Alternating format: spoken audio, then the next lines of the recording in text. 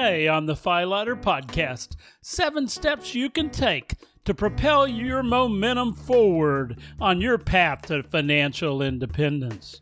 These steps will include a spending analysis, net worth, current year forecast, an annual plan, a midterm plan, a life plan, and Social Security.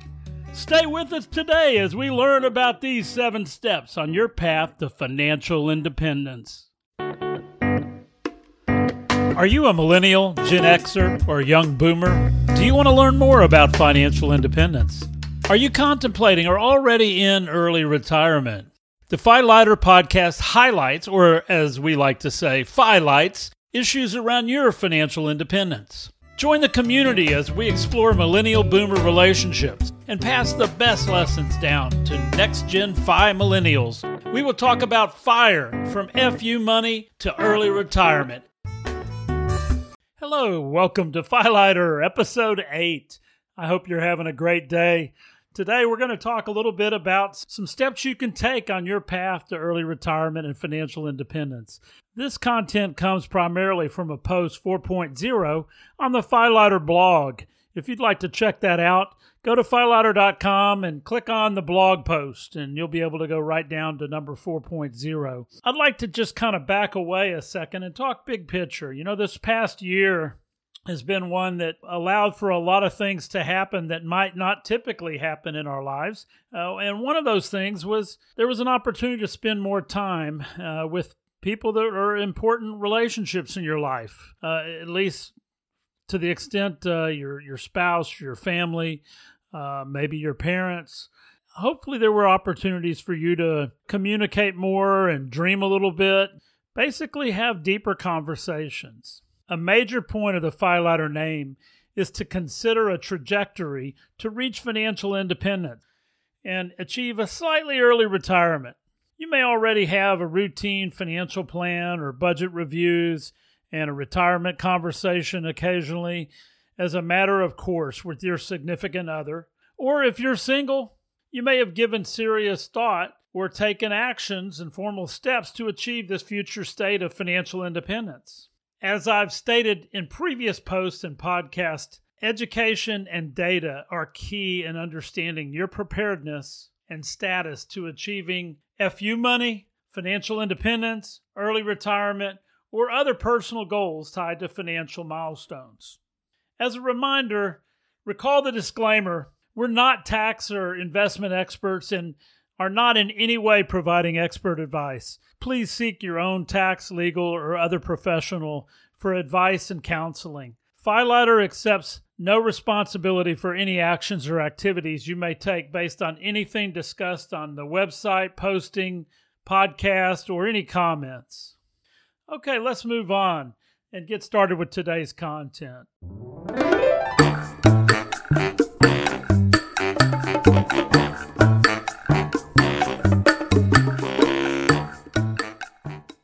We're going to cover several items today. I hate to use the word homework, but each of these items you could consider a homework assignment. You don't have to do them all before the next Philighter episode, but by all means, jot each of them down and decide which ones you want to take action on first. Some of these may be done in certain orders, might be more effective, but any one of them would be a step toward your path to financial independence. A number of these could be their whole episode as a standalone topic, but we're going to kind of take a 50,000-foot view, and each of these are steps in that process. Okay, the first item we're going to talk about, number 1, is the spending analysis. Some people like to call this a budget, but it's really a precursor to any budget or long-term plan.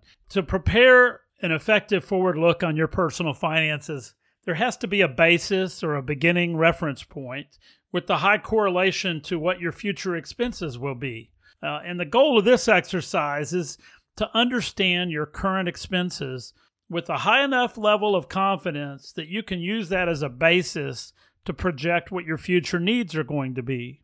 Personally, to confirm our spending, I began with downloads from the credit card, the bank statement, healthcare spending account. Wherever you have detailed transactions, download all those for the year. And I used categories that came off the credit card download to organize this information at the transaction level, and added a few unique categories that were important for us because remember, finance is personal, right? I had some specific items that I needed to add categories for because they were pretty large items and things I wanted to track separately to understand our overall spending in each of the categories. If you take all this information and put it in a pivot table or put it into an Excel spreadsheet, it's very easy to analyze it or organize it and look at trends. But it's really important, I think, that if you can at all possibly do this, to download a full 12-month picture of your information. Why 12 months? Well, a 12-month view of your transactional data will include things that you maybe pay only annually or semi-annually or quarterly. Things that are lumpy, if you want to use that word, lumpy expenses that just happen certain times. You won't pick those up if you don't look at a long enough period where they occur. So I'd strongly suggest 12 months. 6 months would get any semi-annual items. Quarterly would pick up any kind of quarterly items. But be aware, if you use less than 12 months, you may need to go take a picture of things that are annual payments like property taxes or an annual insurance premium or a semi-annual car insurance premium, something that you don't pay routinely. By routinely, I mean every month, that you need to consider in projecting your expenses going forward. But at a minimum, get 3 months. That'll pick up at least the quarterly items, and be sure and add in those lumpy items that we talked about. Once you build a database, you can use those pivot tables and easily research and perform spending analysis to understand what you spend on an annual basis in each of the categories that you're going to go ahead and track going forward. Pivot tables are my comfort zone, but even if you use a pencil and paper, it'll accomplish the same goal. If you sit down at the kitchen table with 12 months worth of statements, whether they be credit card statements or bank statements, and put the information in an organized way on a sheet of paper by column, by category, you will still be able to look at the information and extract the important analytical components of what you're spending by category. And that's what we're going to use going forward in one of the other items where we talk about an annual plan. Okay, that's it for the spending analysis. Number 2 is net worth. Don't let this term scare you. It's simple math. What do you own less what do you owe, or liabilities? So what do you own are your assets minus what you owe, or your liabilities. So your financial net worth is simply the difference between your assets and your liabilities or obligations. The goal is to grow this to a positive number. In the case of a person just starting out their career as a doctor or an attorney or someone that's been in school for several years, they may have a mound of student loan debt. Their assets may be much smaller than their liabilities, which generates a negative net worth, where you add the assets, subtract the liabilities, and the result is negative. Don't be discouraged if you're negative net worth. Each month, you will earn a paycheck and make deposits in a retirement plan and begin to build assets and reduce or pay off your liabilities. Your net worth will reflect improvements. Eventually, it will become a growing positive number. Don't underestimate the value of this step. If you don't have a reference point or a net worth starting point, you can't navigate to the destination of financial independence. Many people are surprised when they add up their home value, their retirement accounts, their investments, bank accounts, emergency funds, and subtract their student loans or their car loans, mortgages, medical debt. They find out they're already millionaires. Where 30-year-olds sometimes find out they're already a 6-figure net worth.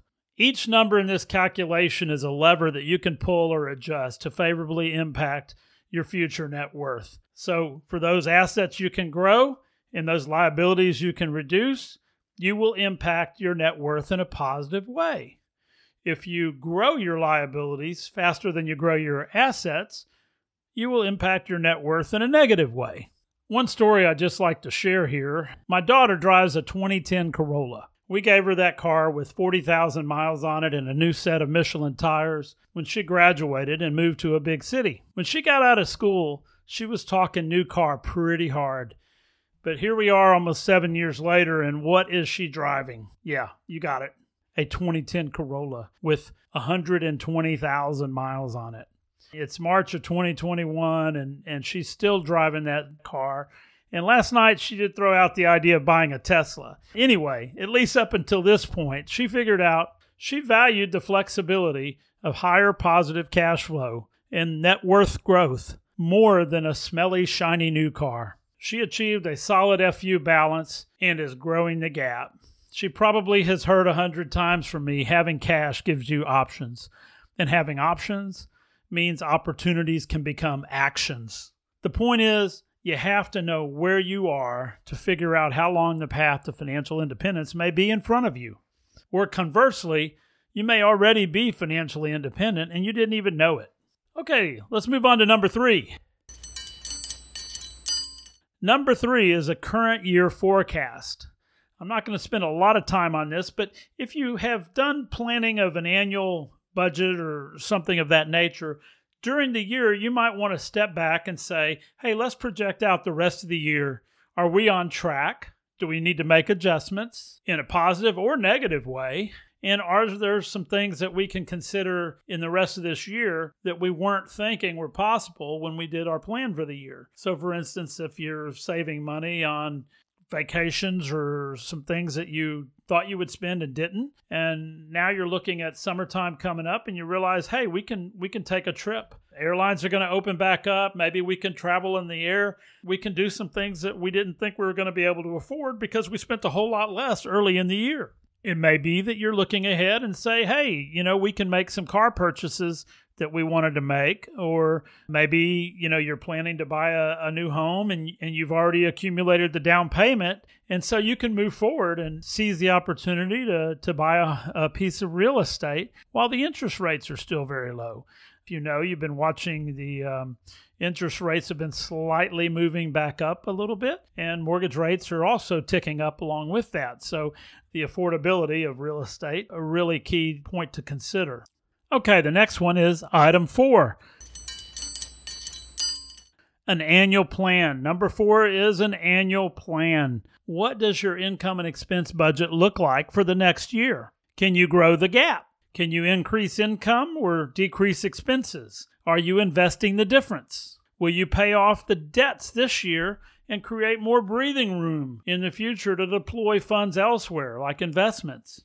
Will you use found money to pay more debt? Or will you grow your retirement accounts or fund a 529 plan for a child's education?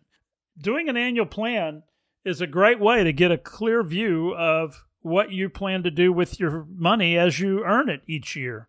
Or in the case of a retiree, you do an annual plan to figure out what are you going to spend it on, and making sure that you're spending at a rate that is still low enough to keep it below the threshold that will lead to you having enough money to last the rest of your life. In any part of the spectrum in financial independence, an annual plan is a great exercise in looking at your future year and what your income and expenses might be. If you don't do an annual plan, you probably don't have a real clear picture of what your monthly expenses are going to be and what your monthly income is going to cover. It might even be, okay, I know you're going to say, no, that can't happen, Paul, but it might even be that you figure out you're spending money quicker than you're making money. And that might be the reason you're carrying a credit card balance. That might be the reason that you can't seem to grow your investment accounts. Or even worse, you realize that your investment accounts may be growing, but so is your credit card statement. And you are actually paying 25% interest or something close to that on a credit card and think you're coming out ahead by investing that money and rolling over your credit card with the minimal payment every month. Let me break some news to you. There may be some very isolated situations where your money grows faster in investments than you pay interest on credit cards. But let me tell you, those are very isolated situations. 99 times out of 100, you're probably paying more in credit card interest every month than you're making on your investment growth every month. But that's a whole different discussion when we get into the investment side of the equation. We've done some posts and talked about in podcasts before. Time in the market beats timing the market. You want to be in for when those market volatility moments happen on the positive side. And you also happen to be in the market when they happen on the negative side. But that's for another discussion. Let's move on. Number 5, a midterm plan. What in the world do I mean by a midterm plan? Well, a midterm plan is kind of looking out over a 5-year horizon. Say you have a couple of kids in junior high or in high school, and you look out over the next 5 years and you realize, I'm going to have 2 kids in college at the same time. Am I going to be prepared for that? And my income is not going to cover our own expenses, considering the kids in college as well, if you're planning to help your kids out with their college expenses. Another thing, let's leave the children's situation out of the consideration. And let's just think about things like buying another car. Is your car that's in the driveway right now going to last you 5 more years? Or is that something you need to plan for to replace in the next 2 years or 3 years or 4 years, where you can actually put away the funds in an account with a purpose to replace that car? So the next time you buy a car, you pay cash for it. You don't finance it. You don't pay interest on it. Those are the things that you can begin to consider when you're looking at a 5-year horizon, where you're thinking about life changes, you're thinking about large purchases that might need to be made. Are you planning on having a wedding for a daughter or son that you want to help out with? Things like this. Do you have kids that are going to age into being licensed drivers? Are you going to have to buy another car? Do you plan to buy that car, or is your son or daughter going to buy it themselves? Anyway, long story short, a midterm plan kind of gives you a look at that horizon. And when you begin to see those large dollar expenses out in that 5-year horizon, you realize that you need to add into your annual plan a savings amount that will allow you to make those purchases in the future and not have to borrow money or finance things on a credit card, let's say a caterer for a graduation party or for a wedding or something like that, where you're actually not able to pay it off when the bill comes in and you continue to pay 25% interest on it. Makes no sense when you knew it was coming. Those things are clear as day. They're going to take place. I can almost promise you with a high degree of certainty that the car in your driveway will not be there 10 years from now. Most people would say, of course, 10 years from now I won't have that car. But my daughter is driving a 2010 Corolla and it's 2021. That's an 11-year-old car. My son is driving a 2004 Chevy pickup. That car is going on 17 years old. It can happen. At any day, I know that car or that truck may have a situation where it's going to need to be replaced. That can happen with a car that's a year old. I don't wish it on anybody, but somebody can have an accident and the car gets totaled and you've got to get another car. Do you have replacement value on your car insurance? Or are they going to write it down to current book value and cut you a check for something like that, less your deductible? Realize that if something like that happens, you're going to have to go buy another car to commute back and forth to work or whatever it is you need the car for, assuming you actually need the car. That's enough on that. That's the midterm plan, number 5. Well, let's move on to the next one. If you haven't picked up on the trend, you'll notice now. Number 6 is the life plan. Life plan, number 6. What in the world do I mean by a life plan? Well, based on all the items that we've already kind of talked about, spending analysis, the annual plan, kind of a midterm plan that looks out 5 years, a life plan is a little longer horizon. This is one of the things that I really put a lot of work into before I made the decision to walk out the door as an early retiree at my peak earnings in my career. I can't tell you how many hours I spent working on this, looking at it, analyzing it. Based on the items above, what does your financial picture look like for the rest of your life? And a life plan forces you to think a lot. You got to think a little bit about, how long am I going to live? Wow, that's something I hadn't thought about lately. Well, I'll tell you what, the older you get, the more you realize you think about how long you're going to live. There's this term that I've said it before, in retirement, there's 3 phases of retirement. There's go-go years, there's slow-go years, and there's no-go years. So if you don't remember anything else from this episode, remember that every year you work, you're consuming a go-go year, okay? Not a slow-go year or a no-go year. Those will happen anyway. But the go-go years, they disappear every year. A life plan doesn't really have to be a line-by-line detailed budget with extreme details, but it definitely needs to include the large items in your budget and some categories that will catch all the other smaller expense items to make sure you have a full load of expenses and any expected income as you move out in life. I would suggest on this one that you just use annual columns, not monthly columns, but annual columns. And each of those columns, you'll have a full year's worth of expenses based on your calculations of your annual budget or using the spending analysis you did in item 1.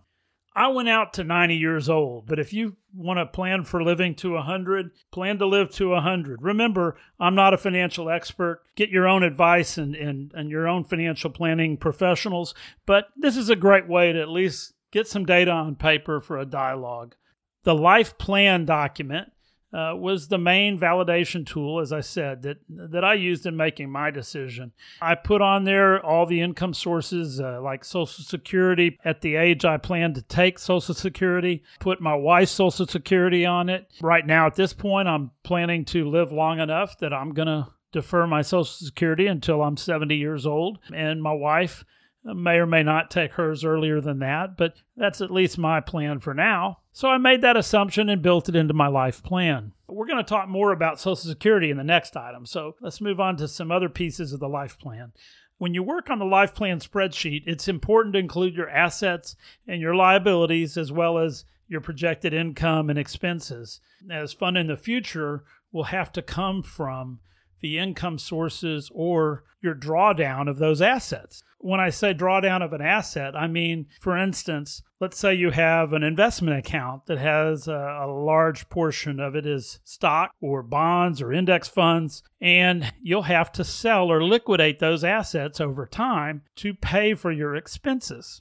There might be some reasons to position your portfolio a little differently if you're closer to the drawdown phase in your retirement. You obviously probably don't want to accept the risk of a large decline in equities or stock index funds when you need to liquidate them, sell them to cover your expenses. It may also be that some of your assets are real estate.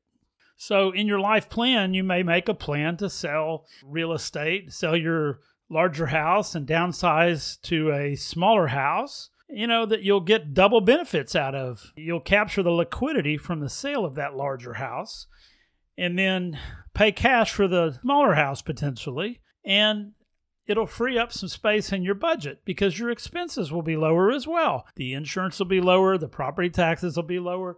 Several items that typically would be maintenance costs or whatever will all be lower for that smaller property. As you begin to drive less, will you reduce the number of vehicles? Will you go the other direction and add an RV or a boat or motorhome when you retire? So when you do a life spreadsheet, you can actually put those dreams in the numbers, okay? Those plans in the numbers. Those things become real when you actually put a number in a document and you say, I'm going to spend $70,000 on an RV when I'm 59 or 60 years old. And I'm going to buy a tow vehicle at the same time because I'm buying a trailer. I'm going to put in $50,000 for a used 3/4-ton diesel truck that I want to pull my RV with. You can make those kind of assumptions in your life plan and then begin to step back and say, with all my goals and all my assumptions here, does my life plan work? Do I have enough money or assets to do the things I want to do in the future? Or do I need to step back and reassess what I can spend in retirement. Let's say you put in that RV and that boat and the storage unit and the second real estate property on the coast and all these things that you think you want to do when you retire. And then you look back and say, wow, I'm negative $2 million by the time I'm 90. Well, guess what? You can't spend that fast if you're going to be negative $2 million when you're 90. You need to step back and say, okay, what is a realistic lifestyle that I can afford with what I have available for retirement? And then fit that lifestyle within those numbers. So I encourage you to do two things in this life plan exercise. I want you to dream big and be generous on the items you plan to do. And I want you to be conservative in the expense categories, because by conservative, I mean, if you think you're only going to spend $500 a month on all your utilities and insurance for your home, plan $700 a month. Make sure your numbers are going to cover your expenses. You may want to make an assumption that you have a contingency line. That's what I did. I put in a contingency line. It covers any surprises. It covers things that are not in the budgeted numbers above. It covers some of the potential what if this happens that are in your head, and you say, well, if I don't have money put away for this surprise, what if I have to buy a car? What if I have to help one of my kids out? What if I want to help one of my kids out, but I can't afford it? What if grandma needs help? What if I have a medical surprise, a large balance to pay off, some things that I just can't see? Are all these things going to happen in your retirement? No. I'm going to say that again. Are all the possible bad things going to happen to you in life? No. Are some of these surprises going to happen? Yes, they can. They absolutely can. So I think it's probably not appropriate to say, I have a tight retirement plan, life plan, and I am only going to spend exactly this amount of money, because chances are you don't know what you don't know. Okay, you don't know what's going to happen that's going to cause you to need other funds. You also don't know what's going to happen on the positive side, which is why you have to periodically look at it. If it's your goal to leave a large estate for your legacy, children, or charities you want to give funds to, that can be a life goal. But don't let that be a surprise, okay? If you plan to do some things in your retirement years, but you keep holding back from spending that money, you're going to get another year older, and the balances are going to grow instead of shrink. And then eventually you're going to get into those slow go and no go years, and the ability to even do those things has gone. The window has closed. So it's important to do the things you need to do while you're still capable and active and able to really enjoy them and make memories and have those experiences. But if you don't keep those things within reasonableness in your life plan, you might find that you did a lot of spending early in your retirement and you run out of money later in your retirement. You won't know that till you get a little closer. You're looking at a big bank balance or big investment balance, and you think, oh, I got plenty of money, until you don't, okay? Because that money used to grow because it used to earn dividends and go up on the equity side. And the more you spend of it, the less it grows on its own. That compounding effect is not nearly as strong as it was the day you started your retirement when you had a large asset balance. Okay, I think I've gone long enough on that topic. Let's move on to number 7. Number 7, Social Security. This is the bonus one. Number 7 is something that I think will be kind of surprising, and I do want to give you a few details on this one because I just think that each of you will be surprised. I'll put a link to the Social Security website you can go to if you haven't already done it, and you can download your Social Security earnings estimated benefit statement. This is a great document, and there are a lot of things on it that'll surprise you. Go right there. Right now, it's www.ssa.gov. If you go to that website and you log into your account, you ought to do it once a year just to track it and make sure that what you pay into it actually shows up in your account. But put it on your calendar. Do it every year about the time you have to pay taxes. By then, you can look back at the prior year and it'll have another year's worth of information. But in addition to looking at your statement, because they have a statement on there, Select the Earnings Record option. This view can be copied and pasted into a spreadsheet. The point is you want to get it somewhere where you can do some math. Focus on the taxed Medicare earnings number, because these are not income limited numbers. They go all the way up as high as you earn. So I want you to look at that column of numbers.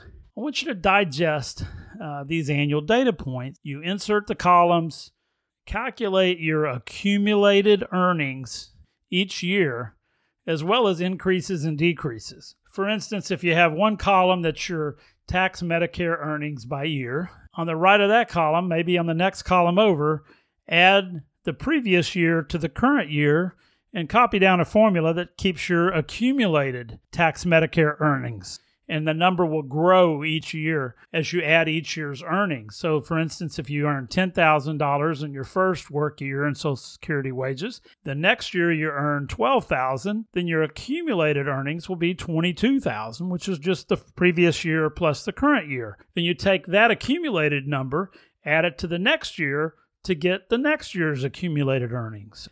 Add up those accumulated earnings for each year, and then in the next column over, put an increase or decrease column. And by that I mean what you earned this year compared to what you earned last year. For instance, 2020 wages minus 2019 wages would be the increase or decrease for 2020. Then step back and do a little calculation. Here are the things I want you to look for. How many years did it take you to reach $100,000 in cumulative earnings? Knowing today's engineers or accountants, it's probably not as many years as it did for guys like us, but you will find that surprisingly, you got there maybe quicker than you thought. How long did it take you to get to $1 million or $2 million? Keep in mind, these are gross wages, and while it is the amount you earned, your net pay would be reduced by all of the federal taxes, Social Security, Medicare tax, and any other deductions on your checks. How much have you earned life to date? Are you surprised by these numbers? Here's the point. You ask yourself sometimes, after you look at that earnings number, your life wages, and you say, where did it all go? Because it's a large number. Takeaways here is to realize you probably have made and had more money pass through your hands than you realize. You will have a number to assume for Social Security income in your life plan that we talked about above. Also an idea whether you may defer to age 70 or not for a higher income amount. My personal cash break-even is age 82. So if I wait till 70 for a higher benefit, versus taking the full retirement at age 67, I will have to live to 82 before I come out ahead in dollar for dollar. Said another way, if I start taking payments at 67, I will have 36 monthly payments before age 70. However, my benefit would have been larger if I waited till 70. And the larger benefit takes 12 years to make up the deferral of the 36 payments from 67 to 70. But after the 12 years, you're better off for taking the deferral to age 70. That means I've got to live to be 82 years old before I come out ahead of, and just purely on a cash basis, of taking the deferral and waiting to age 70 to start taking my Social Security payments. There are many different strategies on claiming Social Security. Just make a guess for now and use that in your life plan. I was surprised by several things looking back on the Social Security analysis, and I'll throw out a few of those. At age 24, I reached $100,000 in cumulated earnings. Now, that included the earnings I had when I worked in high school and college, as well as my first few years in professional employment. And then at age 36, I reached $1 million in cumulative earnings. Now, was I a millionaire at age 36? No, absolutely not. There wasn't even close. But at age 36, I had already earned $1 million. Now, when I say earned, I mean that gross number. Make no mistake, Social Security, federal income taxes, Medicare taxes, all those things that come out of your paycheck shrink that $1 million pretty quickly. But the next thing I noticed was that my earnings, now remember I asked you to compare this year's earnings to last year's earnings and show the increase or decrease in a column. If you go to the next cell, you can actually calculate a percentage if you'd like. My earnings went up more than 25% several different years in my career. That kind of surprised me. I knew I had some promotions and raises along the way and occasionally some good years, but I was surprised to see that my earnings went up more than 25% several times. But here's another kicker. My earnings went down more than 25% 3 times during my career. And you think, okay, well, 25% reduction. Well, no, it was a lot worse than that. Okay, my earnings went down 34% one time. My earnings went down 62% once. And another year, my earnings went down 42%. None of these related to any unemployment. I was continually employed since college graduation. Okay, so step back and think about this. Imagine if my lifestyle and my spending habits would have creeped up to my earnings level, and then I got hit with one of these bad years.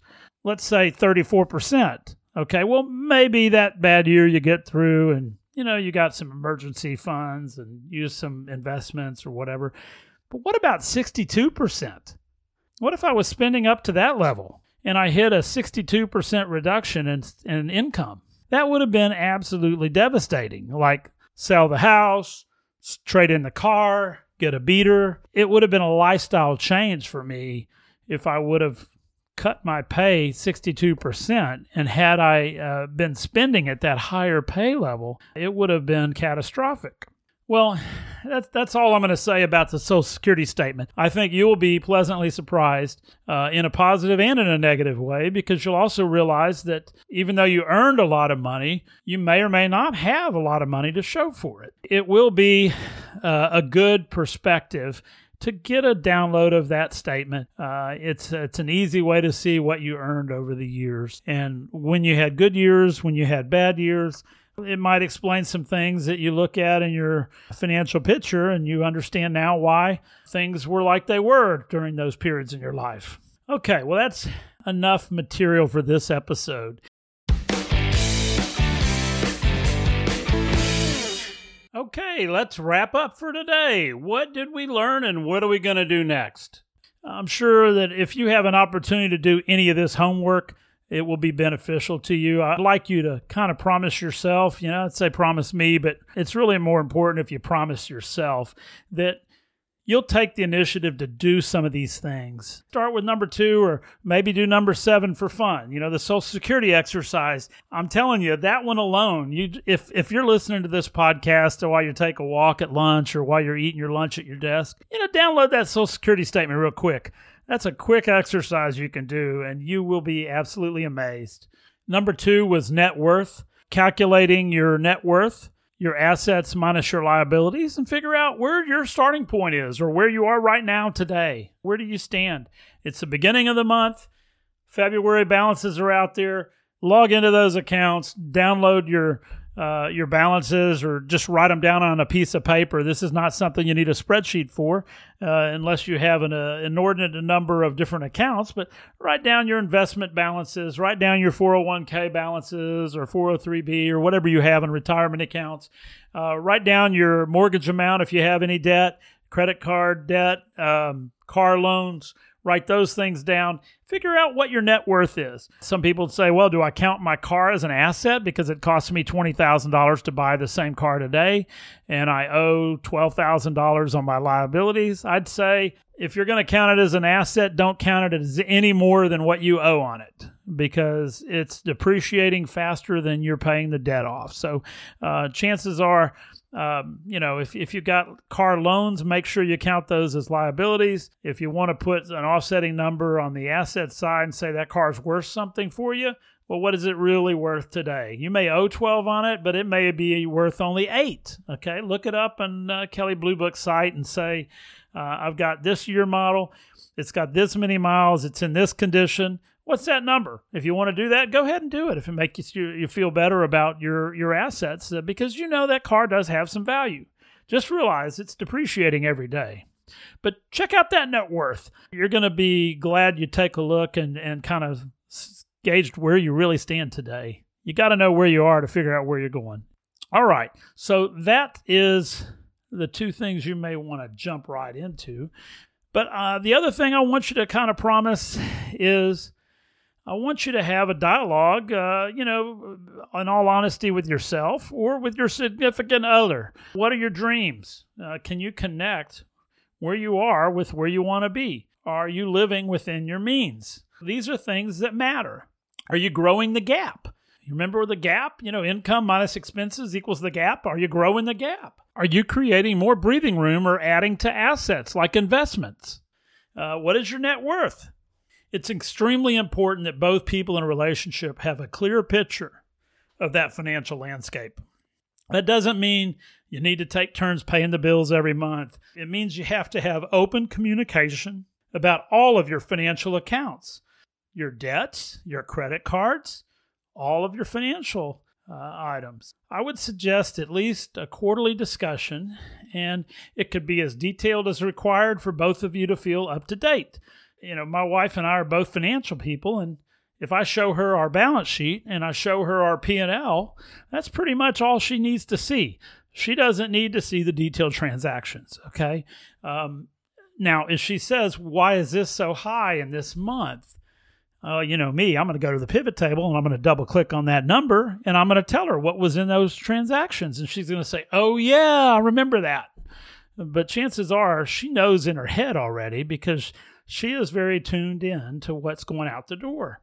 If you find yourself in a situation where you're hiding something from your spouse, you may want to consider coming clean. Let me say that another way. Strongly consider coming clean.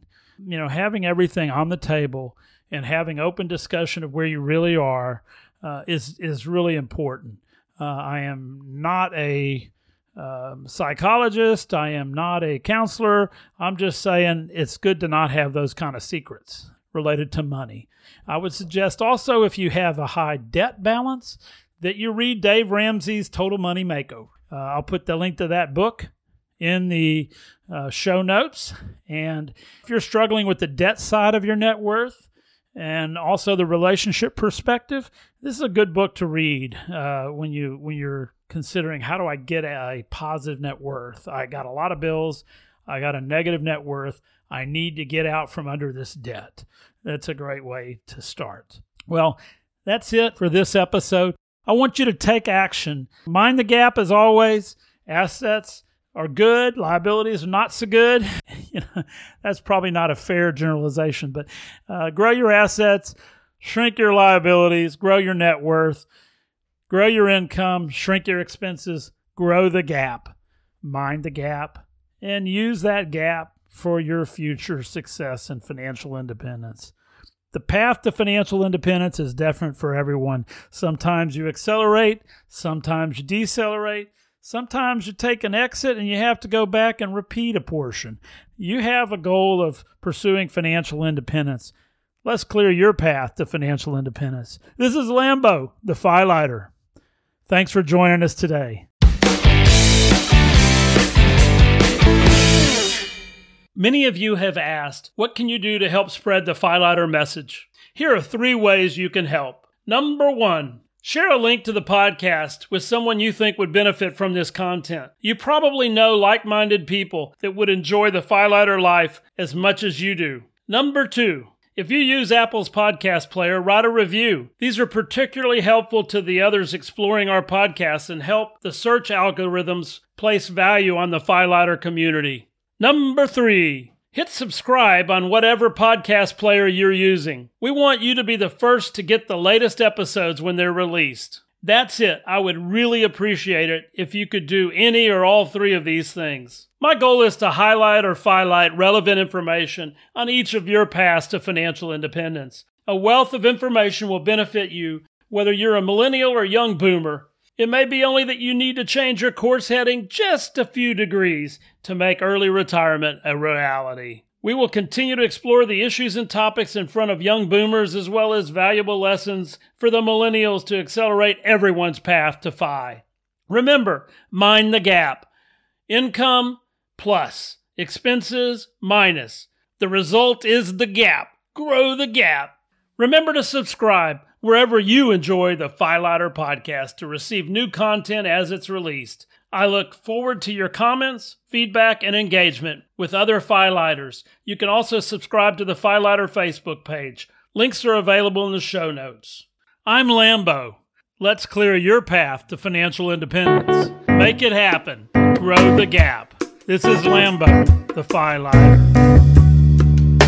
If you're hungry for more, visit Philighter.com. Buckle up, downshift, and dump the clutch. You are in for an accelerated ride into your financial future with Lambo, the Philighter. Episode 8 was recorded March 2nd and 3rd, 2021. Just a quick show addition here. I just want to apologize to our international listeners. A lot of the content today talked about the Social Security system here in the United States. We realize we have an international audience, and I know that some of the countries you're in have similar programs, probably managed very differently. But for the most part, I just wanted to apologize to each of you for the U.S.-specific content. Once again, we're in 26 states, so if those of you could share the podcast with others you know in other states, we can get to all 50. And I appreciate all 15 countries for being supporters and listeners of the Philighter podcast. Thank you once again.